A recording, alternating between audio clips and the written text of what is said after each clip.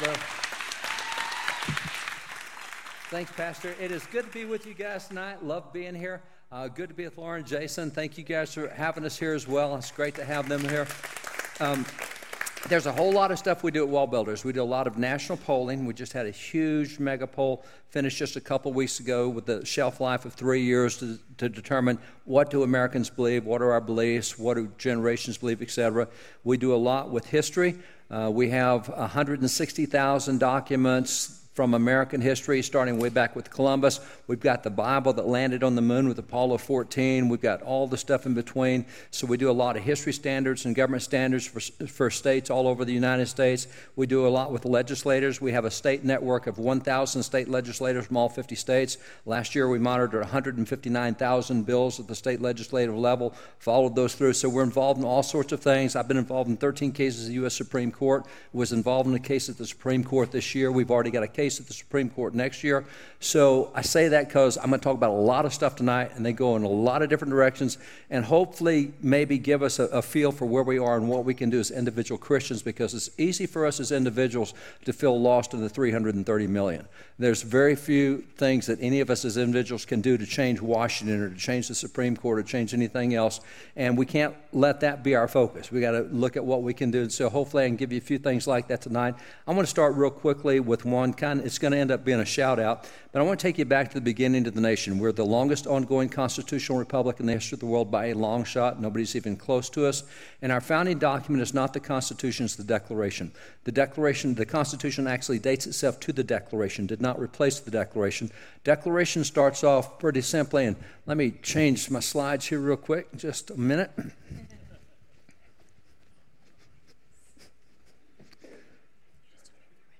Now it's good.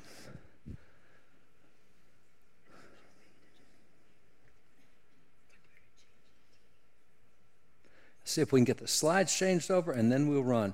If you will watch that, and if it doesn't move, just kind of hit that on it. So, back up just a minute. That's not the one it should be on. Let's go back to what we had here just for a second. There we go.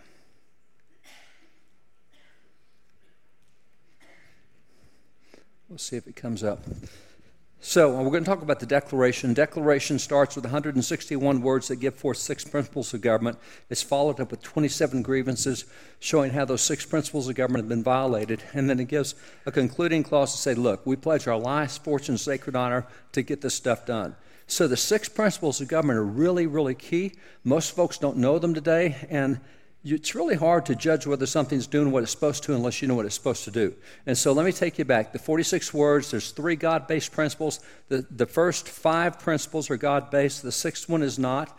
But it's interesting. I want to take you through the first 3 because they're really key on the way we think. And we should think about this for everybody from dog catchers through the rest of the United States. This should be the grid that we use in examining anyone. So when you look at those 45 words, it says, we hold these truths to be self-evident that all men are created equal. They're endowed by their Creator with certain unalienable rights, that among these are life, liberty, and the pursuit, that among these are life, liberty, and the pursuit of happiness, that to secure these rights, governments are instituted among men. The first 3 things to point out real quickly in those 46 words, and these are the 3 things that we use as a grid work to measure other things. The first one is all men are created equal. They're endowed by their Creator. Now, what's that tell us? It tells us there is a Creator God. We believe that there is a Creator God. Now, the problem we've had at the Supreme Court for a number of years, and by the way, it changed this year. If you didn't know, on religious liberty cases, we usually win 1 Supreme Court case every 4 to 5 years.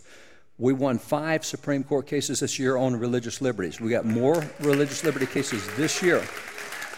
You now have more capability to be able to do things in public than you've had in 60 years. Now, here's the problem.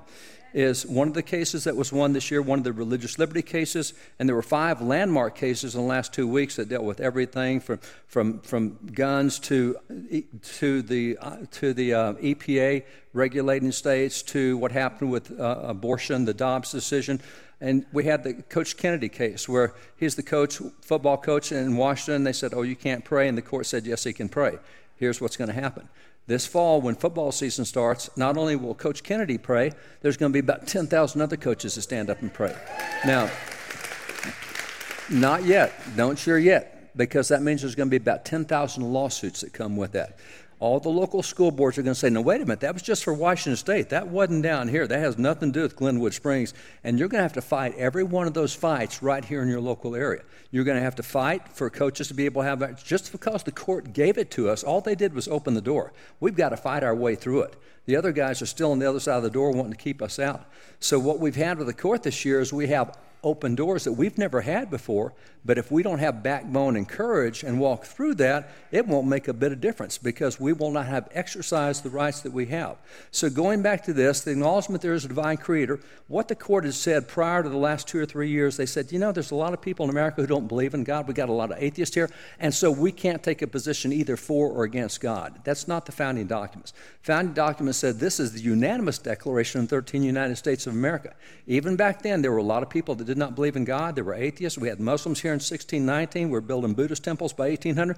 We had all sorts of non-Christians. Didn't matter. From a government standpoint, we say that there is a God. Now, why is that important?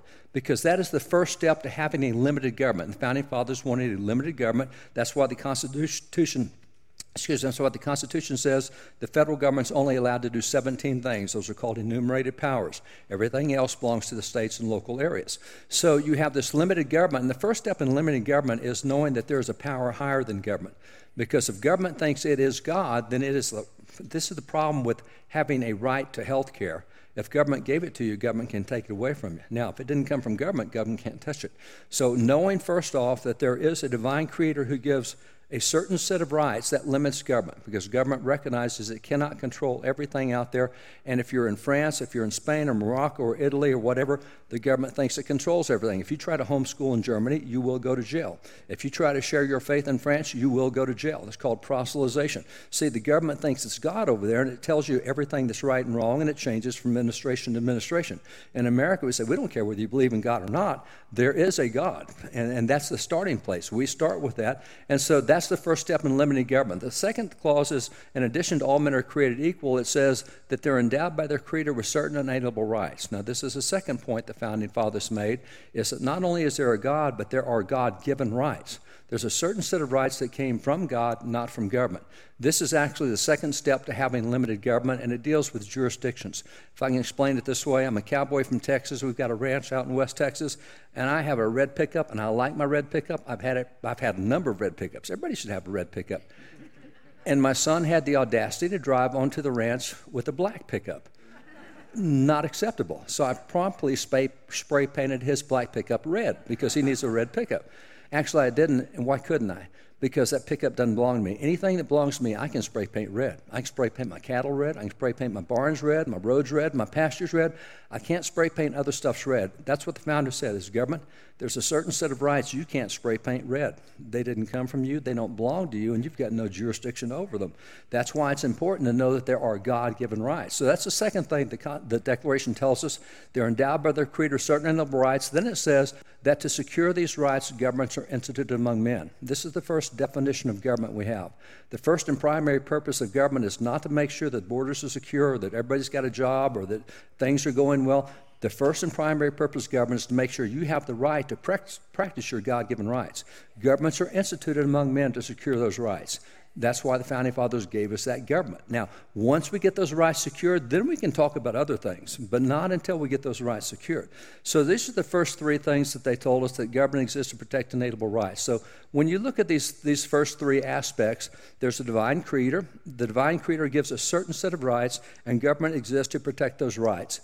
Notice that those are all God-centered aspects, which from the very start, you need to know that a secular government will never be a limited government. It can never be. A secular government will get into every conceivable aspect of your life and living, tell you what you can and can't do with fossil fuels, or what you can and can't do with your car, or this is what happens when you get secular thinking people. They no longer have a recognition of jurisdictions. They are the jurisdiction. They choose everything. This is why, again, a secular government will never be a limited government. Jerry Nadler, who is the chairman of the Judiciary Committee in the House, it was recently brought up just a few weeks ago about protecting God-given rights. And this concept of protecting God-given rights, which the Declaration talks about, etc. And he made the comment, he said, God's will is of no concern to this Congress. That's a problem, because if my rights are not a concern to you, then that means you're not my servant. You're not a public servant. I'm your servant. I exist for you, and my rights belong to you, and that's a real problem. So this is the first thing you want to look for in every level of government. It doesn't matter whether it's a dog catcher. It doesn't matter whether it's the President of the United States. If there is a secular mindset, you will not have a limited government. They will be involved in everything you do, and this is what we're finding about school boards in the last 2 years. You've been teaching what to my kids? What kind of closet gender transition? What's that? I mean, we're finding all sorts of stuff we had no clue were going on because they think that the kids belong to them instead of to us. So going back to this, Sam Adams, talking about this third area, Sam Adams, father of the American Revolution, said, government was originally designed for the preservation of the inalienable rights. And by the way, the Founding Fathers said government was designed first in Genesis 9. The first record you have of civil government in either secular or religious writings is the Noahide laws, the 7 laws that God gave Noah in Genesis 9. They said inalienable rights came before that. Inalienable rights came in Genesis 1 through 8. They identified 23 different inalienable rights that God had given to everybody. It didn't come from government because government didn't even exist yet. So that's what he said. Government was originally designed for the preservation of inalienable rights. The first inalienable right, God said in Genesis 9:6, whoever sheds man's blood, by him will man's blood be shed. In other words, whoever murders somebody, you take them out. What's that? That's a law guaranteed to protect the inalienable right to life. If someone takes someone else's life wrongly, innocent life, then government's to take care of that. That's the second Noahide law was you can't take private property because that's an inalienable right. Your property is yours. If somebody steals it, government steps in to say, hey, you shouldn't have messed with their inalienable right. So that's what the Founding Fathers said. God gave us 23 different inalienable rights. Government was instituted in Genesis 9 to protect those inalienable rights. And Sam Adams said first was the right to life, second to liberty, thirdly to property. Now it's interesting that those are the 3 he would choose because what happened was that's what the Declaration said. And the Declaration said among other rights you have these 3. Then they went on and said, 11 years later, we told you back in the Declaration there were 3 among others. Well, here's a bunch of the others. And so the Bill of Rights, you get the First Amendment, and the First Amendment gives you five guaranteed rights in the First Amendment. The Second Amendment gives you 2 guaranteed rights. The Third Amendment gives you 1. The Fourth through the Eighth Amendment give you about 11 guaranteed rights. These are all inalienable rights. But notice that they said first is a right to life. Now, we've just come through the Dobbs decision, and it would have been really helpful if when they were talking about right to life, it would have meant the abortion issue. That would have been really good because we could have gone to court and argued original intent, said, hey, Founding Fathers, they understood abortion in their day, and they knew it was wrong. And so when it says right to life in the documents, it's talking about abortion as well. But obviously that wasn't what they were talking about because we know that they didn't have the technology or anything else back then. That's the argument. It's interesting going back into these old works and books. There's a book we have from 1808 about abortion in America back in 1808.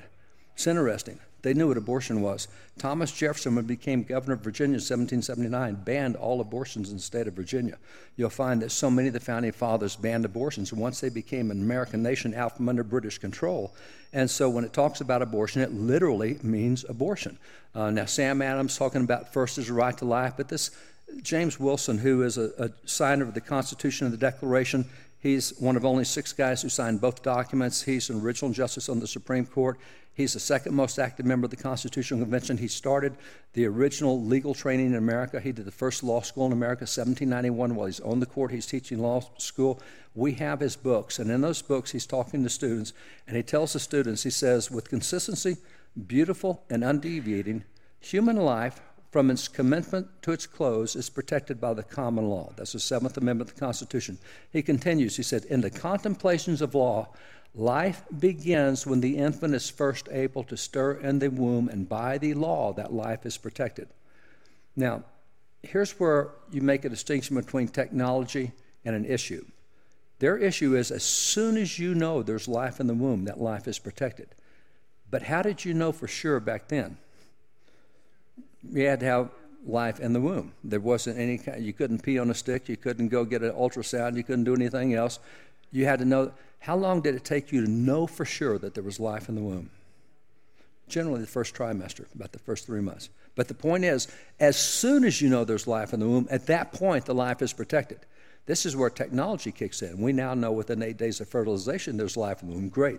As soon as you know, the law kicks in, the common law. Seventh Amendment of the Constitution kicks in to protect that unborn life. So this is an issue that they wrote about and talked about a lot. And when you look about the life issue, John Witherspoon said this is what makes America different from Europe. John Witherspoon signed the Declaration. He's the president of Princeton. He trained 1/3 of the founding fathers. This minister of the gospel trained 1/3 of our political leaders. And he pointed out, he said, a big difference between America and Europe is in Europe, they think that parents give life to children. They think that when a child is born, life was given by the parents, and therefore in Europe they let parents do abortions because it's the parent's child. He said in America, we know that life comes from God, and we don't let parents take the life that God has given, and that's not the role of parents. He said this is a big difference, and this is a lecture he taught. I think it was lecture number 13 in a series of lectures he did at Princeton. He said this is a big difference between Europe and America. We don't allow abortions in America because we know that life comes from God. It doesn't come from parents. And so as he pointed out, he said a perfect right in a state of natural liberty is the right to life. He says here in America we denied the power of life and death to parents. So again, this is a big deal.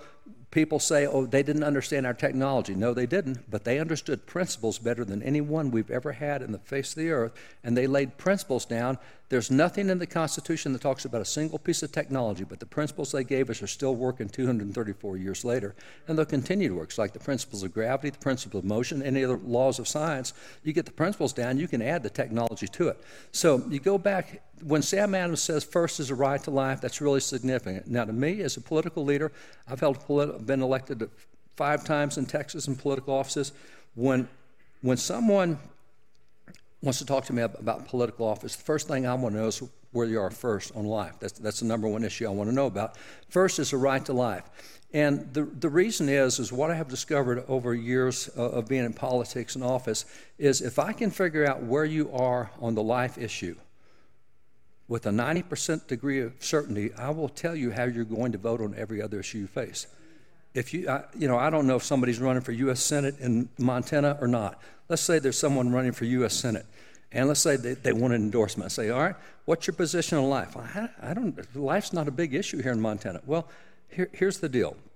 If I know what your position is on life with a 90% degree of certainty, I will tell you how you'll vote on the Small Arms Treaty. I'll tell you how to vote on the UN Convention on the Rights of the Child. I'll tell you what you're going to do with climate change. I'll tell you what you do with the capital gains tax. If you tell me where you are on life with a 90% degree of certainty, I will tell you how you'll vote on every other issue. Because if you're wrong on the life issue, you're going to be wrong on my right to acknowledge God according to the dictates of the Constitution. You can't pray in public. What were you thinking about? And my First Amendment guaranteed rights that I have for the First Amendment, you'll find those that are pro-abortion are against public religious expressions. They don't think a coach should be praying in public. They don't think the Boston City Hall should be flying the Christian flag that they now flew because we won that case at the U.S. Supreme Court 9-0.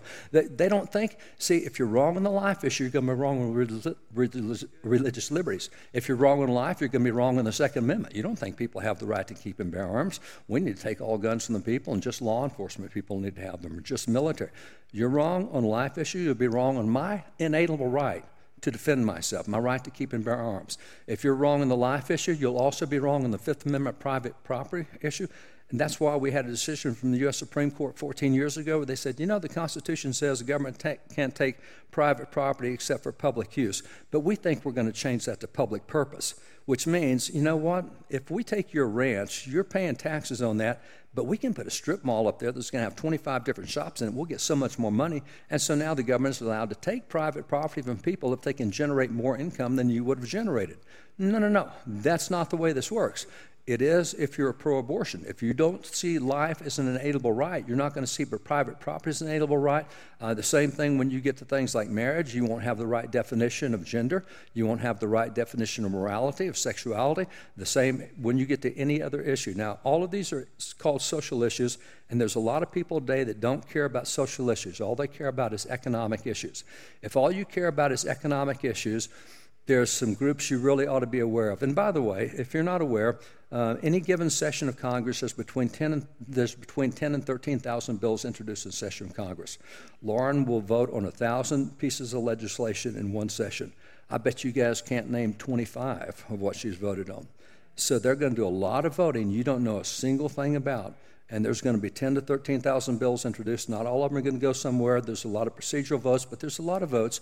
But having said that, economic issues, if I wanted to know where Lauren was, for example, on life issues, then I would go, and by the way, there are a lot of economic issues, but if I go on life issues, National Right to Life is a group that keeps a scorecard. They will monitor those 1,000 votes over the year. They will look at every abortion-related vote in there, and they will create a scorecard of all the best members of the U.S. Congress. And so if you look at the best members of the U.S. Congress, this is a list they came out with this year. Oh, Lauren's right up there at the top. She's number one on the list. Now, it starts at the 100 percenters and goes all the way down to 0 percenters, okay? And by the way, here are the 0 percenters. But if you're interested in economic stuff and you say, I don't care about life or anything else, then what you want to do is don't look at National Right to Life, look at Americans for Prosperity. Because Americans for Prosperity don't care a whit about life or marriage or morality, but they will watch all the economic votes, and they will make sure that you're not spending crazy. And if you look at the Americans for Prosperity, it's an interesting thing. It's a one-to-one correlation. You'll find that if you're 100% on life, you're 100% on economics as well. Again, life is the big key issue to this. And if you look at and see here side by side, there's life and there's economics, and it's interesting, the 100 percenters on one or the 100 percenters on the other. You find the same thing when you want to see the worst ones. If you want to see the worst life reps, there's your percentage. But if you want to see the economic reps, it's a one-to-one correlation, same kind of thing, top to bottom. If you're good on the life issue, you're good on everything else. You guys have done a really good job of sending a really good congresswoman to Washington, D.C., who's right on all those issues. So, and I'll tell you, again, people ask if I'll endorse a dog catcher. Barton, will you endorse me for dog catcher? I say, well, before I endorse you for dog catcher, I want to know where you're on the abortion issue. I said dog catcher. We don't do anything with abortion. Yeah, you're exactly right, but the problem is you might not stay dog catcher. You might decide to run for school board, and then you might run for school board president, then you might run for city council and mayor, you might run for state rep, you might run for state senator, you might run for governor. It's a whole lot easier to knock you off as a dog catcher than it is to knock you off as a governor. And so that's why you want to get a grid work for how you look at political officials, whatever level they are. That's your local school board. I want to know where you are on abortion. We don't deal with abortion in school. Great, but it tells me your worldview. Once I know your worldview, then I know what we're dealing with. So I want to do that as a shout out to Lauren because I really appreciate her, appreciate what she did. You guys have done a great job in sending people there. I want to take, as Christians, and look at where we are right now. Some recent polling. The American Bible Society comes out every year with their annual State of the Bible report. The State of the Bible came out this year, and the American Bible Society goes back to 1816. They were founded by founding fathers who signed the Constitution of the United States. If you've been told the founding fathers are a bunch of atheists, agnostics, deists, easy to prove that's not the case. There's 250 founding fathers. You can probably name 2 or 3 that are atheists, agnostics, deists. You probably can't name the other 97% that are strong Christians. So the American Bible Society started by evangelical founding fathers who wanted everyone to have a Bible, and they come out with a Bible report every year. And this year, the bad news is, and if you look at the chart, you look at the blue dots over on the right, see how they fall? Look at the yellow line on the right, see how it plummets? We lost 26 million Americans last year who no longer read the Bible at all. So we have a plummeting number going in the number of people who read the Bible. Now, that's bad news for a number of reasons. You remember that Jesus tells us in Matthew 4:4, man doesn't live by bread alone, he lives by every word that proceeds out of the mouth of God. You have to have spiritual food. As Americans, we're really good about getting our 3 squares a day. We will not miss a piece of physical food at all. We're not very good about getting spiritual food on a regular basis. And as a matter of fact, if Americans were to make a pledge that I'm not going to eat anything physical till I've eaten something spiritual, most of them would be dead. I mean, we just don't feed the spirit at all. And if we tied our spiritual food to our physical food, so what I'm going to encourage you right up top, your church folks, Mark's great, you're great, you need to read the Bible a whole lot more than you do. No matter how much you read it, you need to read it more than you do, and I'm going to show you some stats on that go with it. In addition to that, you remember Jesus said, he told us in addition to praying, he said we should pray for daily bread. Well, that's spiritual food. It's like pray for some God's word Learn to read the Bible every single day. That's my first challenge to you, is read the Bible daily. If that's not a practice of yours, make it a practice, because you eat 3 meals a day physically. You ought to eat at least 1 meal a day spiritually. Second thing is, take it to the next level. Start memorizing Bible verses. Oh, that's hard. Yeah, it is. You're right, it is. Start trying to memorize at least 1 Bible verse a week, and I'll show you why. Let me take you back into history for just a little bit. If I can take you back to 1787, this is the Constitutional Convention. This is the 55 guys that wrote the Constitution we have. It's interesting, the guy that was the happiest in America about having this Constitutional Convention was Ben Franklin. Back in 1754, he's the first guy in America to come up with the idea of having a constitution, a written Constitutional Convention. He said we should all be one United States of America. Back then we were 13 different nations. We weren't 13 states. We were a nation. We didn't even like each other. Virginia and Maryland had wars with each other over borders. North Carolina and South Carolina had wars with each other. If you went from North Carolina to South Carolina, you had to stop the border and exchange money, just like you're going into a foreign nation. Those 13 nations didn't like each other, and Franklin back in 1754 says, guys, come on, we can be a United States. Didn't happen, but he keeps pressing for it. 22 years later, he signs the Declaration of Independence, which is making us closer to be a nation. 7 years later, he's one of 3 guys who signs the peace treaty to end the American Revolution. Now we're really close to being a nation. And 4 years later, he is sitting at the Constitutional Convention helping create the United States of America. This is what he's dreamed about for those 33 years. This has been his dream. And he's sitting there, and it's not going the way he went. And by the way, you see Ben Franklin there in the center. He's circled. He's 81 years old at this point in time. Just by perspective, the average American lifespan, the average lifespan for an American back then, at that time in 1787, was 33 years old. So he's sitting there at 81. By the way, if you're a high school senior and you're here tonight and you'd been alive back then, you would have already had your midlife crisis. Because when you hit 17, you're half done. I mean, you're sliding after 17. So here's Franklin at 81, and he's really distraught because when they came together to create the Constitution, everybody came with their own agenda. You had the Virginia plan, you had the New Jersey plan, you had the Connecticut plan, the New York plan. New York didn't want New Jersey's plan. Jersey didn't want Virginia's plan. Virginia didn't want Connecticut's plan.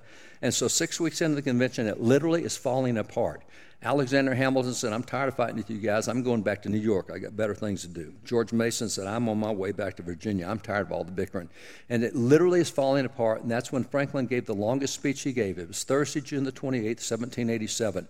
Significantly, every speech Franklin gave at the Constitutional Convention, he wrote it out and had someone read it for him. This one, he didn't. He was so passionate, he did this one off the cuff. He just said, guys, have you lost your brains? And he just pours his heart out. This is what he said in that speech. Franklin speaking, old man Franklin says, in this situation of this assembly, groping as it were in the dark to find political truth and scarce able to distinguish it when presented to us, how has it happened, sir, that we've not hitherto once thought of humbly applying to the Father of lights to illuminate our understanding?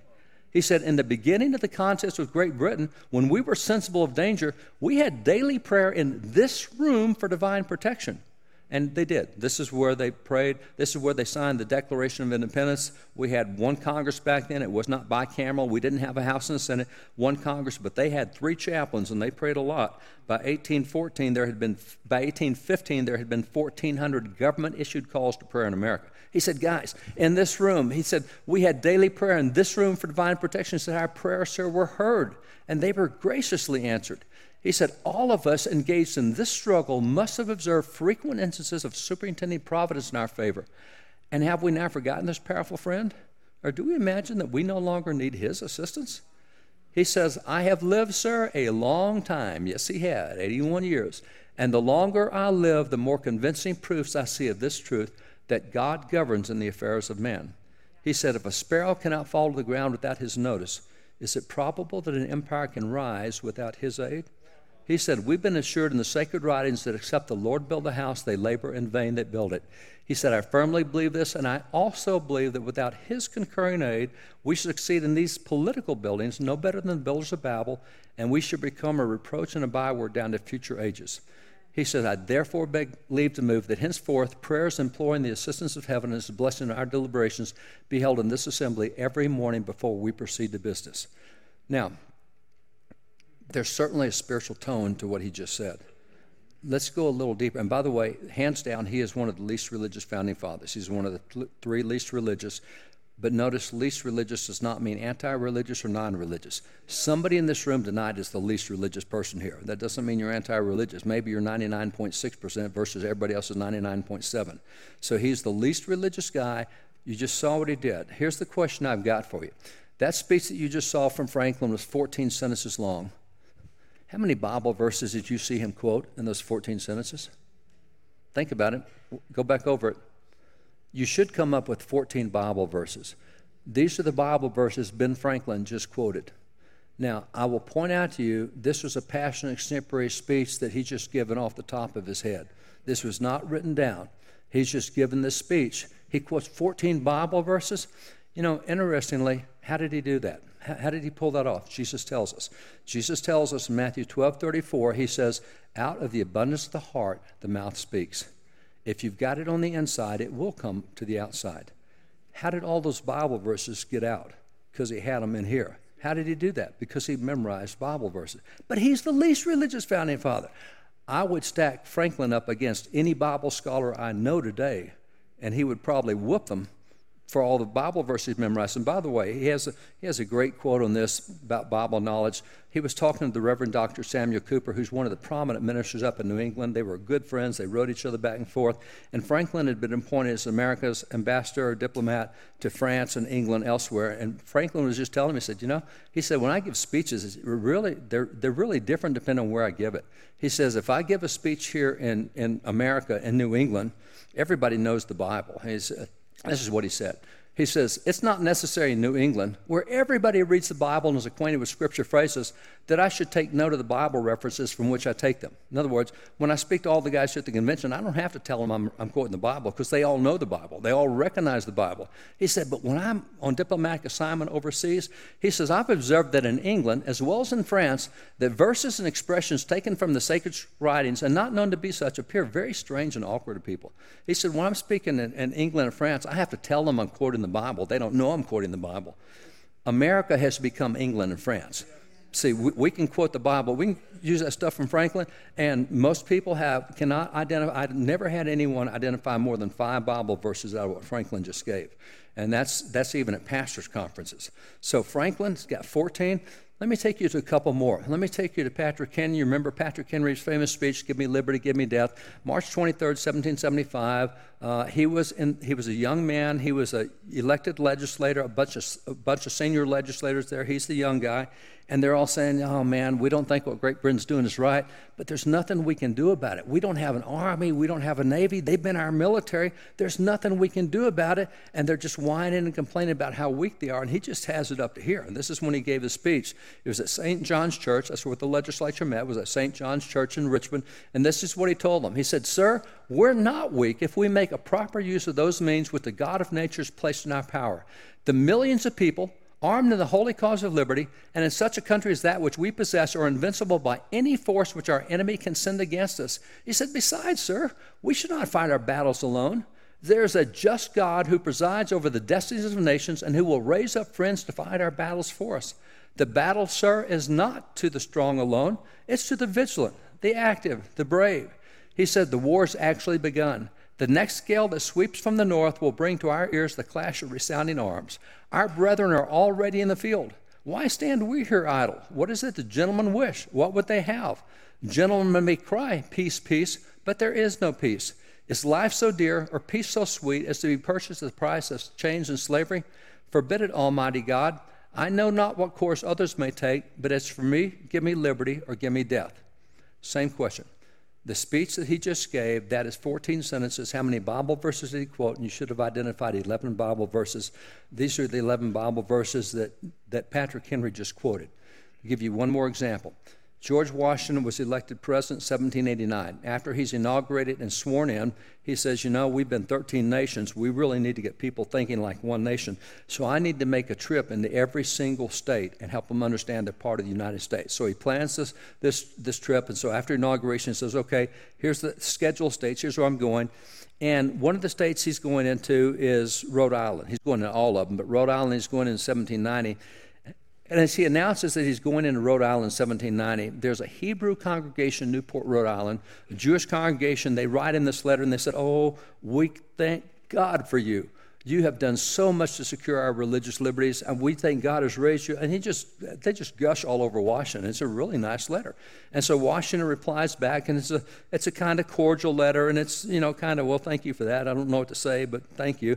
And so this is what he tell them back. So he writes back to this Hebrew congregation in Newport, and he tells them, he says, "May the children of the stock of Abraham who dwell in this land continue to merit and enjoy the goodwill of the other inhabitants, while everyone shall sit in safety under his own vine and fig tree, and there shall be none to make him afraid." Now, hopefully, you all recognize sit in safety under your own vine and fig tree is in the Old Testament multiple times. That was George Washington's famous favorite verse.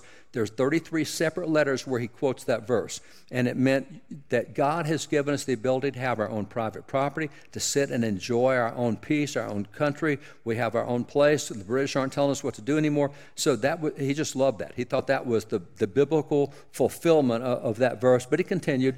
He says, "May the Father of all mercy scatter light and not darkness in our paths, and make us all in our several vocations useful here, and in his own due time and way everlastingly happy." Now, what he had there was 2 sentences. Here's the same question: how many verses were used?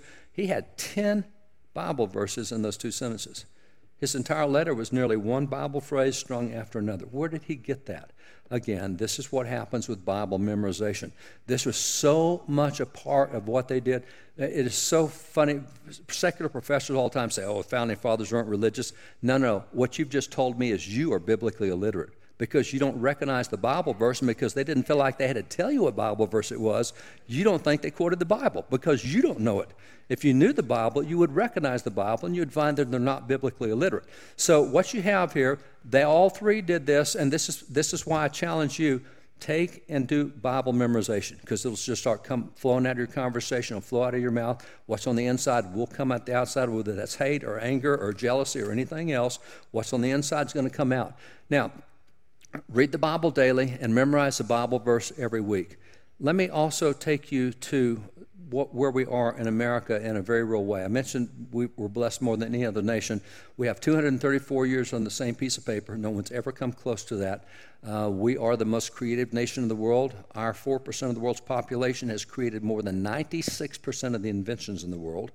4% should produce 4%. And our 4% of the world's population produces 23, 24, 25% of the world's gross domestic product. So we are the most prosperous nation in the world, according to the last census that we had in 2020, released in 2021. If you live in poverty in America, your lifestyle is higher than the middle class in Europe. So the lowest in America is higher than middle class in Europe, which is the second wealthiest place on the face of the earth. We're complaining all the time about who we are as Americans, but it's only because we don't understand where everybody else is. We would be really appreciative. We're not very thankful as a people generally in America. We demand more and want more, and we gripe and complain. We just don't understand how blessed we are. So when you look at that, with all the old books that we own a lot of textbooks. The first textbook published in America was 1690 in Boston. Have that textbook, the next 3 centuries of textbooks.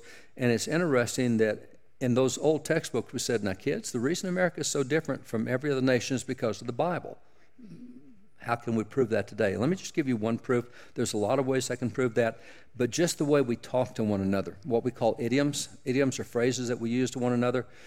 We have 257 idioms that we use on a daily basis with each other where we're quoting direct, specific Bible verses. Most Americans have no clue of that.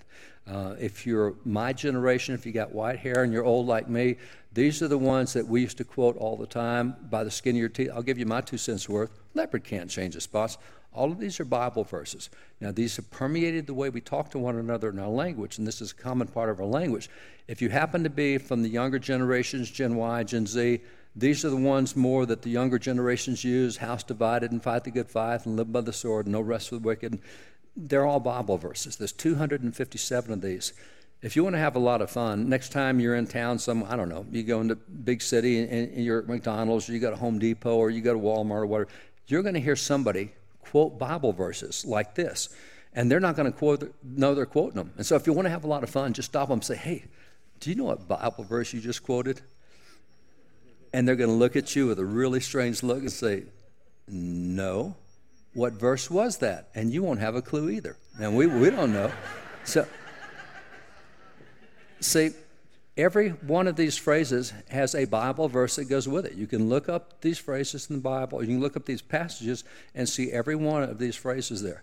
So where we are today, I think, is well described by President John Quincy Adams, who said this. He said, John Quincy Adams said, with regard to the history contained in the Bible, it's not so much praiseworthy to be acquainted with it as it is shameful to be ignorant of it. See, today, we've had a cultural default in America. Today, if you knew those Bible verses, we would praise you. I can't believe you're such a Bible scholar that you knew all those phrases. Back in their day, they would have said, whoa, you didn't know that came from the Bible? Shame on you. I mean, this is where we've had the cultural default. It was shameful not to know the Bible back then. Look at Franklin and all the verses he quoted. And today it's praiseworthy if we do know the Bible. And by the way, for the next few minutes, I'm going to just show you Presidents of the United States. Now, you expect Pastor Mark to say good things about the Bible. You expect me to say good things about the Bible. What you don't expect is that for 150 years in American history, it was the presidents of the United States who carried the water on the Bible and told the nation about how important the Bible was. And we're so far from that now. CNN has been running this piece for the last couple of weeks about how that if you're an evangelical Christian, you're a white supremacist nationalist. You read that CNN article, you will be so offended at what you believe that you didn't know that you believed. You didn't know that you were such a hater, such a racist. One of the ones we covered last night is this is why white people want abortion ended, so they can continue to rape people because whites rape people. You go, whoa. See, this is what, and by the way, I said white people, white Christian people. They say white Christian people. So this is the way CNN is portraying white Christian people. And so what happens is, again, going back to this, is the presidents of the United States that stood up and defended the Bible and Christianity. We haven't had that in a good while. It's been over 20 years since we've had someone openly, aggressively defend the Bible as the rock of the nation, not just of faith, but as the rock of the nation. Let me show you a couple other quotes.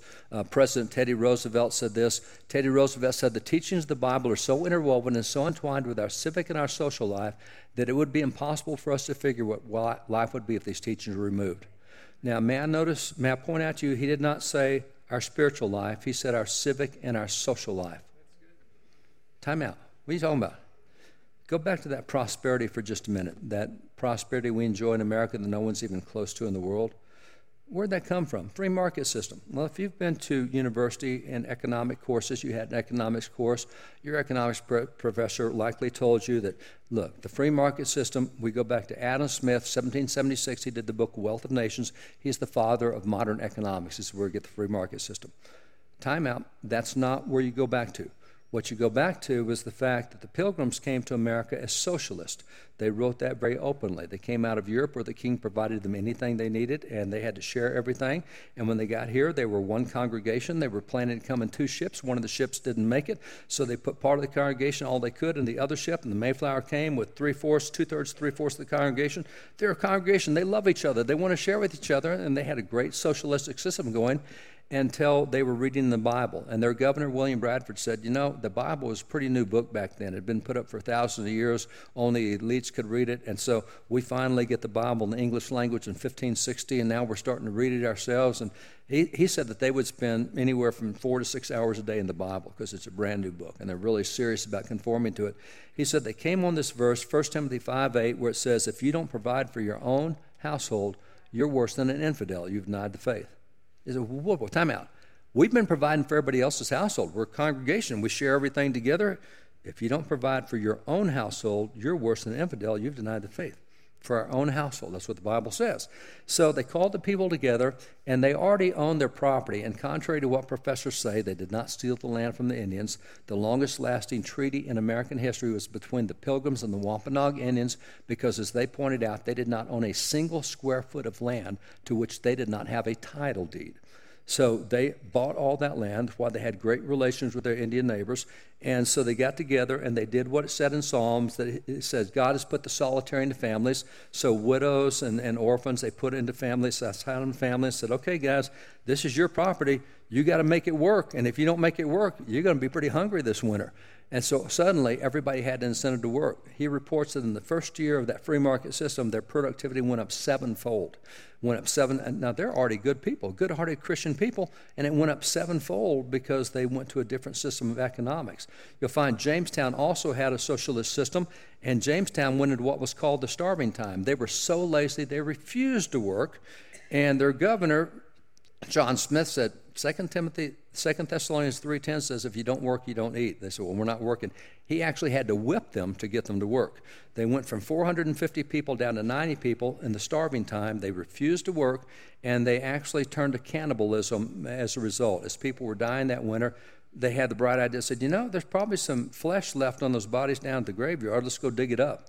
One man had a pregnant wife. He killed her. He ate the child, ate the wife. I mean, it was terrible in Jamestown, and it wasn't until he whipped them and made them do 2 Thessalonians 3:10 they got it. And those two verses plus Matthew 20, Luke 19, and Matthew 25. Those are the 5 Bible verses that built the free market system in America.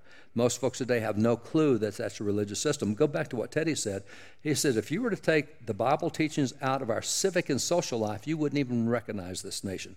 And same thing if you go to our form of government. The Bible shows 7 different forms of government. We specifically chose the one that was recommended in Exodus 18:21, Deuteronomy 1:16-18, and Deuteronomy 18:16.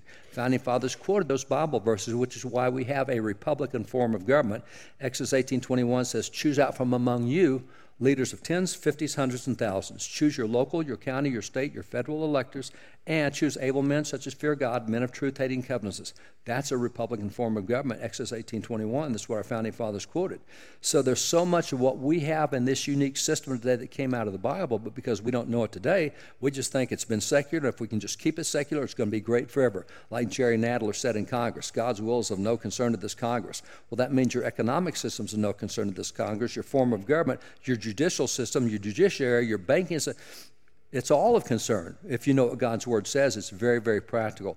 So we're going to take a break here for about 10 minutes. We'll come back, pick up on the other side of the break, and we'll finish up, give you a perspective of what's going on and maybe some things you can do to help. See you guys in 10 minutes.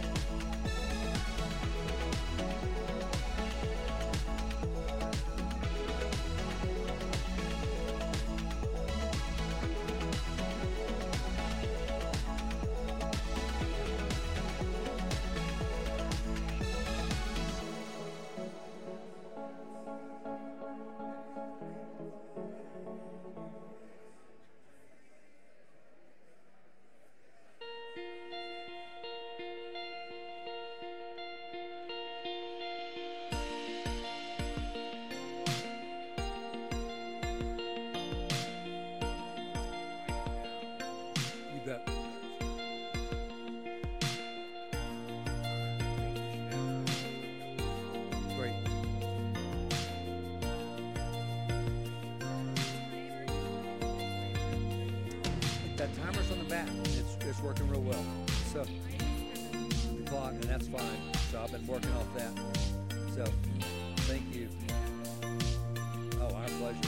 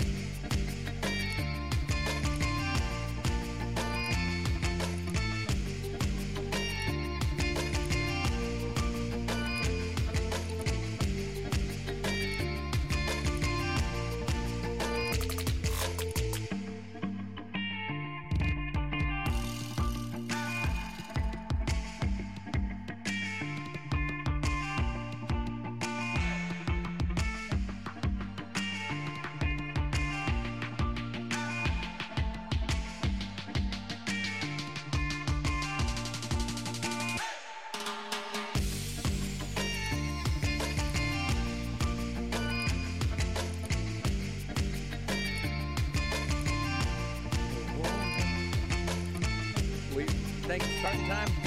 All right. Okay, guys, let's go.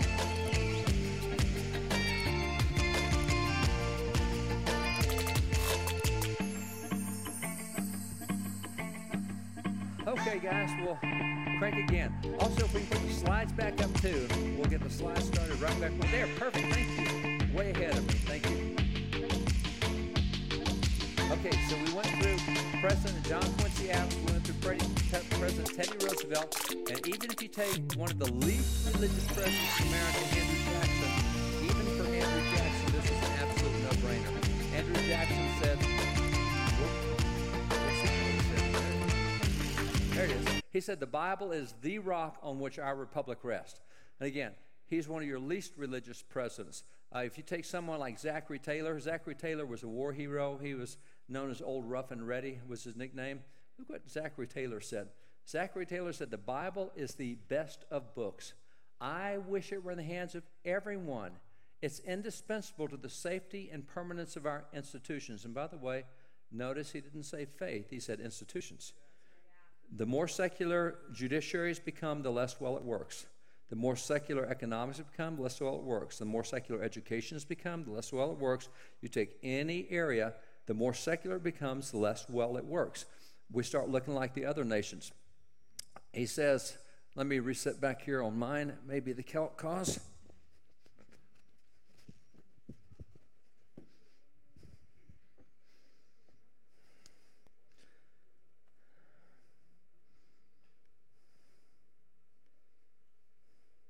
There we go. So he says it's indispensable to safety and permanence of our institutions. He continues to say, especially should the Bible be placed in the hands of the young. It is the best school book in the world, and I would that all of our people were brought up under the influence of that holy book. Best school book in the world? Sounds like a lawsuit waiting to happen. Yeah. That's because we know so little about our own history today that we would sue over something like that was just absolute mainstream for them. And again, this is not an activist. This is a president of the United States. And this is what everybody agreed with. Continue. Ulysses S. Grant was the president of the United States on the 100th anniversary of America. 1876, he's president. 1776 Declaration. 100 years later, he came out with this card. See up top, it says top left, 1776. Top right, 1876. In the middle, it says Centennial. It says Message of President Grant. And to see what he says, Message to the children and youth of the United States. What's the president have to say to American kids on 100th birthday? He says, hold fast to the Bible as the sheet anchor of your liberties. To the influence of this book, we're indebted for all the progress made in true civilization, and to this we must look as our guide in the future. That'll get you, again, a lawsuit going today if the president were to say something like that. But I can go through all the presidents right through and just show you that this is what they did. So Benjamin Rush, one of my favorite founding fathers, of the 250 or so folks that we call founding fathers, John Adams said he's one of the three most notable. According to John Adams, number one was George Washington, number two was Ben Franklin, number three was Benjamin Rush. Now, Benjamin Rush started the first Abolition Society in America, started the Sunday School movement in America, started the first Bible Society in America. He started 5 universities. He trained the first black physicians. He trained the first women in academic education. He's also called the father of American medicine, the most famous medical doctor in American history. I mean, I just go through all the stuff. The guy's unbelievable. Signed the Declaration, ratified the Constitution, served in 3 different presidents' administrations, director of finance. Just unbelievable what the guy did. And Benjamin Rush is famous because he's called the father of public schools under the Constitution because of a piece he did in 1790. In 1790, he did this piece called On the Mode of Education Proper in a Republic. Now, I'll come back to this more later. We'll kind of blow it up in a little bit. But he said, you know, we used to be 13 separate nations. Now we're one nation. If we're going to stay one nation, what do we need to teach in our schools to be a unified nation? Because we can't be 13 nations. We've got to be one. What do we teach in common in our schools? And so he covered that. It's interesting. The next year, he came out with this piece, 1791. He gave a dozen reasons that America's public schools would never take the Bible out of public schools. This is what would keep us a nation. And so here's one of your top three founding fathers, top educator in America. 1790, he says, here's the purpose of public schools. 1791, he said, here's a dozen reasons we'll never take the Bible out of our public schools. And this is even a comment he made when he wrote that piece. He said, the great enemy of the salvation of man, in my opinion, never invented a more effectual means of extinguishing Christianity from the world than by persuading mankind that it was improper to read the Bible at schools.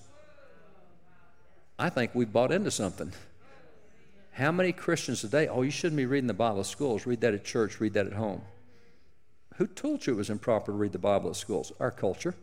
See, look at the guys who gave us our culture, and they said, if we're ever going to stay a nation, you'll never stop reading the Bible at schools. Here's a dozen reasons you'll never take it out. And by the way, there's nothing that will more destroy our faith than stopping to read the Bible at schools. Man, that sounds like a prophet back in the day. So what you'll find is the Founding Fathers wrote so much about this that we've actually had Supreme Court decisions and cases on this. One was a case that happened in 1844. It's called Vidal versus Girard's Executors. It was an 8-0 unanimous Supreme Court decision. In that case, there was a question of whether a government-run school in Pennsylvania was going to teach the Bible at schools. And the United States Supreme Court, in an 8-0 decision, said, whoa. A government-run school? They said, if you're a government-run school, you will teach the Bible in schools. We will not fund a government-run school that won't teach the Bible. 8-0 decision. I don't think we've heard about that in our history books much at all. What we do know in our history books is what happened in 1962. 1962 started with Ingle Vitale. Within 12 months, 63, we're at Abbott and Shemp and Murray Collette. This is the decision in which the U.S. Supreme Court said, we're not going to do the Bible in schools anymore. We've done that for a long time. Time to do something different. Now, when the court made that decision in 63, why did they make that decision? Because, by the way, the court pointed out in 63 that taking the Bible out of schools, they said, was without either historical or legal precedent. There's no precedent in our history for taking the Bible out of schools because, as you saw, there's an 8-0 Supreme Court decision. There's all this other stuff. And they said, but it's time to take it out. Why? If you want to know why the court did what it did, you read the decision. That's what we did this year with the Dobbs decision. That's what we did with all the other decisions. You just read the decision. So if you go back and read the decision, you'll find the Supreme Court quotes from Dr. Solomon Grazel and says, hey, here's why we got to do it. The court says, if portions of the New Testament were read without explanation, they could be and had been psychologically harmful to the child. We've discovered the Bible causes brain damage, and we've got to save our kids from brain damage. May I suggest to you we've suffered massive brain damage since we've taken the Bible out of schools? We don't even know how many genders there are anymore. By the way, Texas is one of the top 2 states in the nation for influencing public school textbooks. 24% of the nation's public school students come from Texas and California. When publishers write textbooks, if they write it for Texas and California, it's going to take them $20, $30 million to write a textbook. But in those 2 states, they can get their money back and not go in the hole. It's really hard to write a textbook for Colorado because they can't get enough publishers to want to do that to get their money back. And so they look at Texas and California. And so Texas and California, what happened was Texas, we have our standards change every 12, 14, 16 years, depends on what it is, every 12 years for history. But this last November, we had our standards on health. And so our health textbooks, this is what gets into sex ed and everything else with gender. And so all the LGBTQIA plus groups descended on Texas. And at the time, they were still known as LGBTQ groups. They were not LGBTQIA plus groups. But they made it very clear in the hearings that we are now LGBTQIA plus. Why plus? They said, well, we know of 93 different genders that exist right now, but we're not sure how many more there are, so we add the plus to cover everything we haven't thought of yet. There was training done last week, corporate training, where the corporate trainers went in and taught all the corporate executives. There are now 150 identified different genders in America, 150 different genders. We've lost our brains. Anybody that's ever been on a ranch knows how many genders there are. I mean, anybody that's got any critters of any kind knows how many genders there are. We've lost our brains. See, oh no, Bible causes brain damage. We've lost common sense, and that's what happened. And that's the reason the court took it out. That's the court's decision. And now we give them all this dignity and honor because, you know, that they are the court after all. Well, the court we've got now is actually reading the Constitution again, which is why we're starting to see a lot of this stuff roll back. That's an activist court that did not read the Constitution. One of the cases won this year, that 9-0 decision, Boston would not fly a Christian flag. They flew 216 other flags at Boston, said not a Christian flag. And we won that case at the Supreme Court. Matt Staver argued that with Liberty Counsel. It was a 9-0 decision. And the decision saying that they had to fly the Christian flag was written by Justice Stephen Breyer, one of the most liberal justices in the court. And in that decision, a 9-0 decision, every liberal in the court said, fly the Christian flag. He said, these are no longer the freewheeling days of the 1960s. We feel like we're bound by a constitution. Hooray! Now we get back to a constitution. That's really good. And even the liberals agreed that, and so here last week, Boston flew the Christian flag outside City Hall in Boston, the one they refused to fly. See, this is the freewheeling days of the 60s. This is when judicial activism came in a very real way. And this is where we get with abortion. This is where we get all the other stuff that happens. There's no constitutional basis for that. There's no legal basis. There's no 10th Amendment basis for that, but that's what they did. You had a bunch of super legislators. So going back to this, Benjamin Rush said, he said, the Bible, when not read in schools, is seldom read in a subsequent period of life. We now know this to be statistically true through a lot of studies. The younger you are in life, when you start a habit, the more likely it is to remain with you throughout your life. So what we were doing back then, we had you reading the Bible in schools when you were 4, 5, and 6, and it stays with you. Now, you can start reading the Bible when you're in your 20s, but if you're going to make it a lifelong habit, you have to work at it harder than you did at 4, 5, or 6. You can start reading in your 40s, 50s, or 60s, and you can make it a lifelong habit. You just have to work hard at it. We know the younger you are when you start training on something, the more likely it is to stay with you throughout your life. And that's what we had. The Bible, when not read in schools, is seldom read in any subsequent period of life, and this is what polling now shows us in America. Even though we still profess to be a Christian nation, even though 72% of the nation professes to be Christians, we are the most biblically illiterate generation in our history. We know less about the Bible because we didn't read it when we were young. We didn't read it in schools. We seldom read it in a subsequent period of life. The biblical literacy is pretty apparent. If I chose all of these topics that are popping up on the screen right now, I chose them specifically for one reason, actually two reasons. Number one is they've all been in the news in the last 24 months. Every one of these has been part of a public debate in the last 24 months. You can Google it, look it up, and see it. The second thing is the Bible specifically addresses every one of those issues. Now, how many Christians can put a Bible verse to the capital gains tax? Jesus did. Jesus also put a Bible verse to the minimum wage, Matthew 20, verse 15. There's also Bible verses on capitation taxes, progressive taxes, estate taxes, inheritance taxes, due process rights. Even Justice Breyer said we all know that the due process rights and the Bill of Rights came out of the Bible. Do we really? Well, if you go to the federal law book, there's 20 pages on how that John 8:10 and Proverbs 18:17, all these other things gave us the right to confront our accuser, gave us the right to compel witnesses in our behalf, etc. It's all from the Bible. Most, even Christians today, cannot put a single Bible verse, and these are public issues. The Bible addresses everything that's out there, but the biblical literacy now is down. That's why I'm challenging you again, where we started. Start reading the Bible every day, and start memorizing something every day, because you're going to find stuff you didn't even know was in there. We think we know what's in the book. We don't. Continue. Benjamin Rush said that the Bible contains more knowledge necessary to man in his present state than any other book in the world. Let me give you some historical examples. Let me take you just for a moment to this guy, Matthew Maury. He's not a guy we study in school anymore. We used to. He's a really famous guy. He's in the early 1800s. Matthew Maury was a guy who loved the sea. He went to sea at an early age. He was a cabin boy, but he loved the sea, and he stayed at it, and so he became a sailor. Then he became an officer. Then he became a captain. Then he had his own fleet of ships. He just loved the sea. That was that was his life, was the sea. He was ashore one day and had a stagecoach accident back in the early 1800s, and it crushed his leg, and his leg never grew back right, and so he never got back to sea, but he always loved it, so he kept studying the sea. And he is the guy that we know, we call him today the father of oceanography. He's the guy who discovered that there are jet streams in the ocean. Now, I want you to think of the early 1800s. What kind of technology did you have? And yet he plotted out jet streams. He said, if you'll take your ship over here to go to England, if you'll move it over about a half a mile, you'll get there about 2 weeks earlier. What? How'd you figure that out? And as a matter of fact, at the time he discovered that, if you went from Boston to San Francisco, you had to go all the way around South America to come back up. It took you 6 months to get there. After he came out with these charts that showed where the jet streams in the ocean were, it took you 3 months to get from Boston to San Francisco, cut it in time, which means if you're in shipping, you can get twice as many runs in there, which is a lot more economics, a lot more prosperity. American lifestyle came up because we could start doing transportation so much cheaper.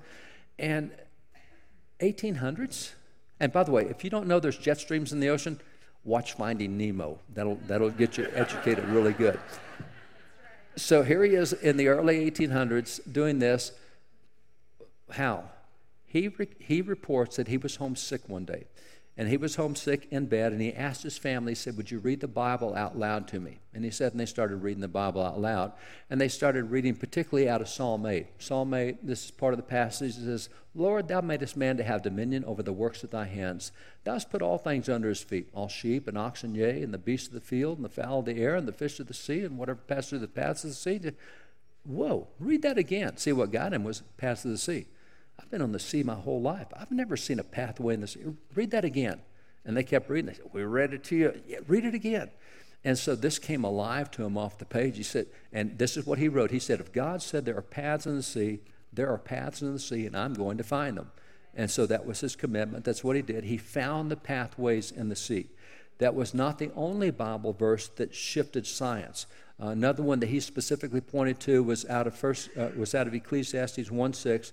Ecclesiastes 1:6, it says, the wind goes toward the south and turns around toward the north. The wind whirls about continually and comes again on its circuit. Wait a minute, the wind's got a circuit? I thought the wind blew wherever it would. Wait a minute, the circuit? He found out that in one hemisphere it goes one direction, the other hemisphere it goes the other direction. And again, he plots out the jet streams in the air. And for the first time ever, weather prediction starts becoming possible. He is called the father of naval meteorology. He said, guys, see those clouds? Do not set sail this week. You wait till next week and you'll have a safe voyage. If you do it now, he starts predicting the weather. Yeah, he starts predicting the weather back then. An interesting thing about Matthew Maury, let me reset that. I'll be right back.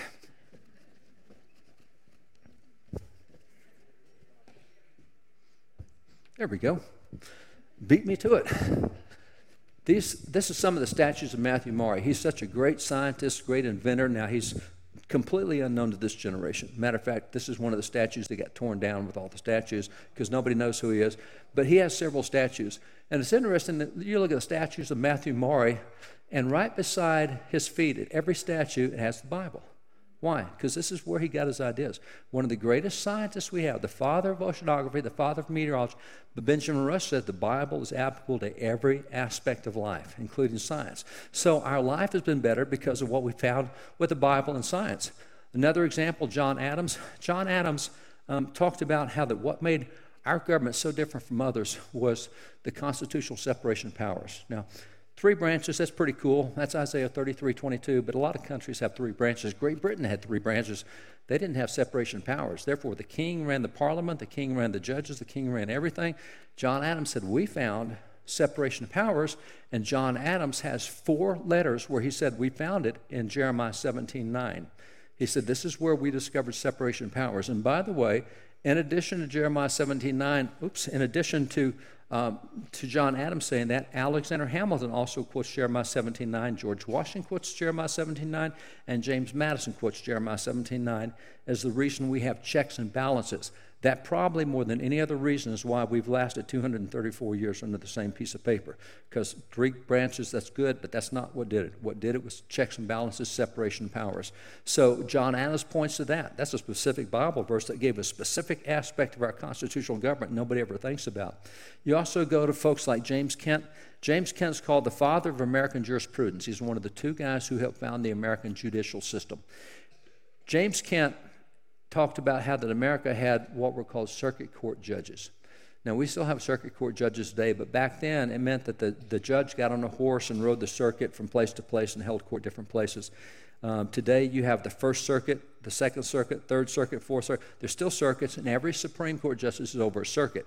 But back in their day, they rode the circuit. They got on their horse and they rode the circuit. State courts today, we have what we call circuit courts. We have appeals courts, but circuit courts is common in our judicial system. Where did we get that? According to the father of American jurisprudence, he said, well, we got that out of 1 Samuel 7, verses 15 to 16, because the Bible says that Samuel judged Israel and rode the circuit from Gilgal to Mizpah to whatever. It said, hey, look, that's what the Bible judges did. They got on their horse or donkey and they rode the circuit and went place to place. Didn't make everybody come to Washington, D.C. So that's where we got the concept of circuit courts, and that's how we had circuit courts. That's a really unusual feature. Came out of the Bible. In the same way, Ben Franklin is responsible for the first healthcare system in America. He started the first hospital in America. When he started that hospital, Pennsylvania Hospital, 1751, he drew the logo for the hospital, and on the logo was Luke 10:35. He said, this is why we have the first hospital in America. This is where it came from, was Luke 10:35. You also have Alexander Hamilton. He said that what we have in Exodus 31:18 is the reason we have a written constitution. And James Madison quoted the same verse. And by the way, there's a whole lot of countries that still don't have written constitution. Great Britain does not have a written constitution to this day. Israel does not have a written constitution. We have a written constitution. Why? They quoted Bible verses on why that occurred.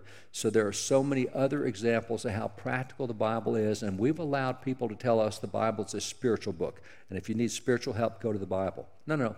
If you need math help, go to the Bible. If you need science help, go to the Bible. If you need business help, go to the Bible. If you need help on anything, go to the Bible. There's a great passage in Romans 12:1 and 2 in the King James. It says, be not conformed to this world, be transformed by the renewing of your mind. In Romans 12:2 in the Phillips translation, I love this, it says, don't let the world around you squeeze you into its own mold. And what we've let people who don't like the Bible tell us where we can apply the Bible and how we can use it and what it applies to. The Bible is so much bigger than anything we've ever imagined, and that's what we see from history. So let me keep going with this. President Roosevelt summed it up this way. He said, in the formative days of the Republic, the directing influence the Bible exercised on the fathers of the nation is conspicuously evident. He said, we cannot read the history of our rise and development as a nation without reckoning with the place the Bible has occupied in shaping the advances of the Republic. So again, these are presidents telling us how important the Bible is. This is what every generation knew before this generation. This is like new stuff to us. We're going, wow, they said that? Yeah, that was old stuff back then. So in looking at where we are, what we have currently today is 9% of Christians read the Bible on a daily basis. It's hard to know how the Bible applies to science or math or economics or business or mechanics or anything else if you don't read it. And on top of that, only 1 out of 16 can actually put a Bible verse to a specific thing that's in the news. So we don't have the biblical application that we've had in previous generations. So what do we do with that? Well, part of that goes back in a minute here. It'll come back up. We'll see. Part of that goes back to how we even look at the Bible and what we do with the Bible. Because we have allowed the Bible to be put into a fairly irrelevant book in a lot of ways because we don't see our leaders using it the way we used to do it in all the public policies we had. I'm going to try it again. See if I can wake it up. Here it comes. See, all I got to do is threaten it. All I got to do is walk back there. If it sees me coming, it just pops on. It's real easy.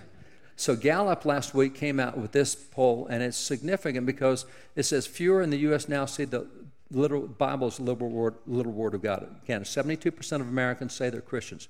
What we found was, and you can't read that, so I'll put it up in bigger text. It says a record low 20% of Americans now say the Bible is the literal word of God.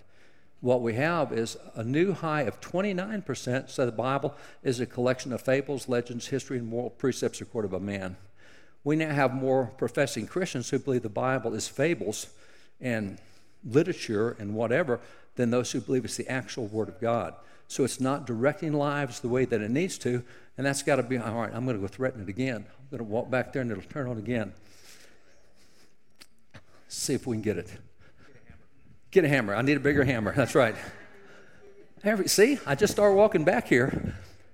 So I'm going to go back to John Quincy Adams. I started with him. John Quincy Adams, you may not know this about John Quincy Adams, President of the United States. He writes a book for 10-year-old Americans. Don't do it. Did it. He writes a book for 10-year-old Americans. Let me just disconnect it because it's acting like it's got a short there. So let me just disconnect it and we'll try one more time.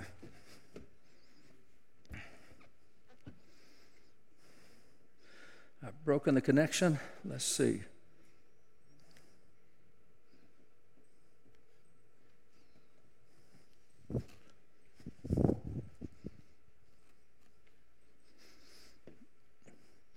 not making it through.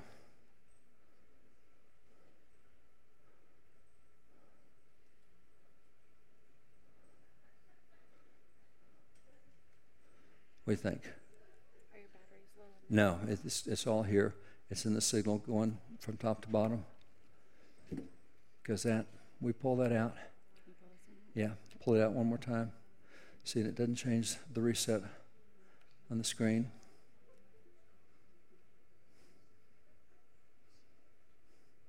We'll break out, break back in, go down here. All right, that time it found it. Let's see if it keeps finding it. Okay.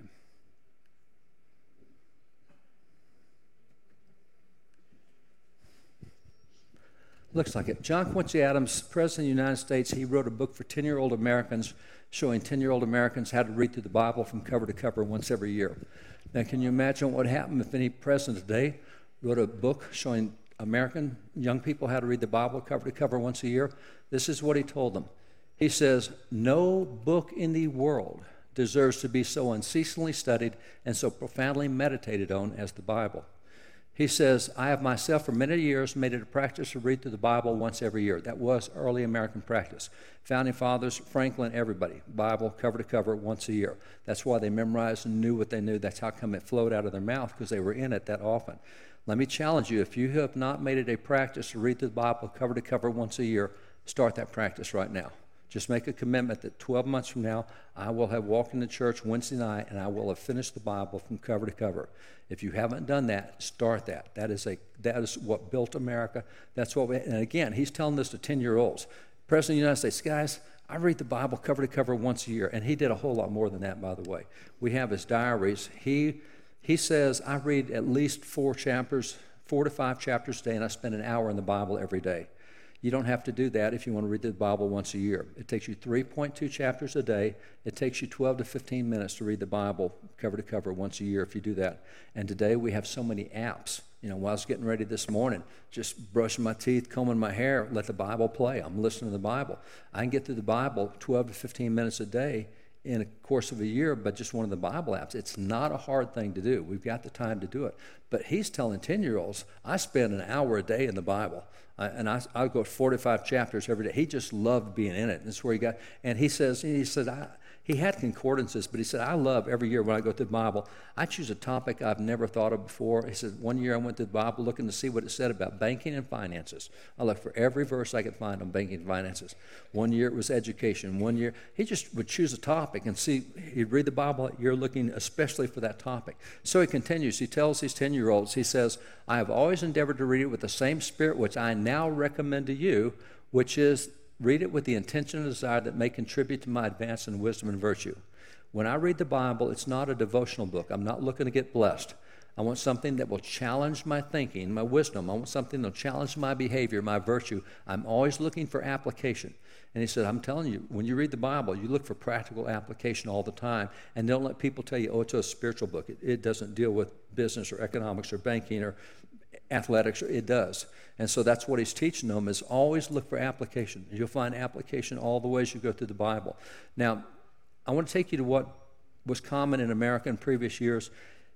All public institutions will have records. I just chose one from New Jersey, 1816. This is the annual public school report. Just like there's an annual education report in Colorado, you can read it. This is the one from New Jersey, 1816. I can show you from all the other states as well. I want you to see what was happening in the public schools back in that day. So, public schools, it says, all the scholars of the first and second classes, so like first and second grade, commit to memory portions of the New Testament or Psalms, a lesson of the Catechism, and several hymns, and the text of the preceding Sabbath. So everybody in first and second grade memorizes portions of the New Testament or Psalms, a lesson of the Catechism, several hymns, and the text of the preceding Sabbath. In other words, whatever Mark preached about on Sunday, we're going to memorize all the Bible verses he mentioned on Sunday. That's going to be part of what we do in school. This is the lesson. Whatever verses you heard on Sunday, we're memorizing in school. Keep going. Now, remember, we're first and second grade here, right? It says, one of the scholars, first and second grade, has committed to memory the book of John and the first 30 Psalms together with the 119th Psalm. Public schools, one of the kids has memorized the whole Gospel of John and 30 more Psalms and Psalm 119. Keep going. But the majority have committed memory of the Gospel of John. Nearly every first and second grader. Nearly every first and second graders memorized the Gospel of John. You know, Jeff Foxworthy had that program a few years ago, Are You Smarter Than Fifth Grader? We need one, Are You Smarter Than the New Jersey second grader? I mean, all the second grade kids have memorized the Gospel of John. See, this is why Franklin and these other guys, it came out when they started speaking. They had memorized so much. And that's why I challenge you, just do a Bible verse a week. That's not much, but it gets you started. It gets you moving in that direction. And this is what our public schools were doing back then.